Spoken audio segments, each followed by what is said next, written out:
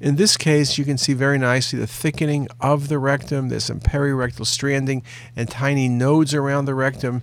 The spread of the tumor to the left pelvis, classic for infiltration of this rectal cancer.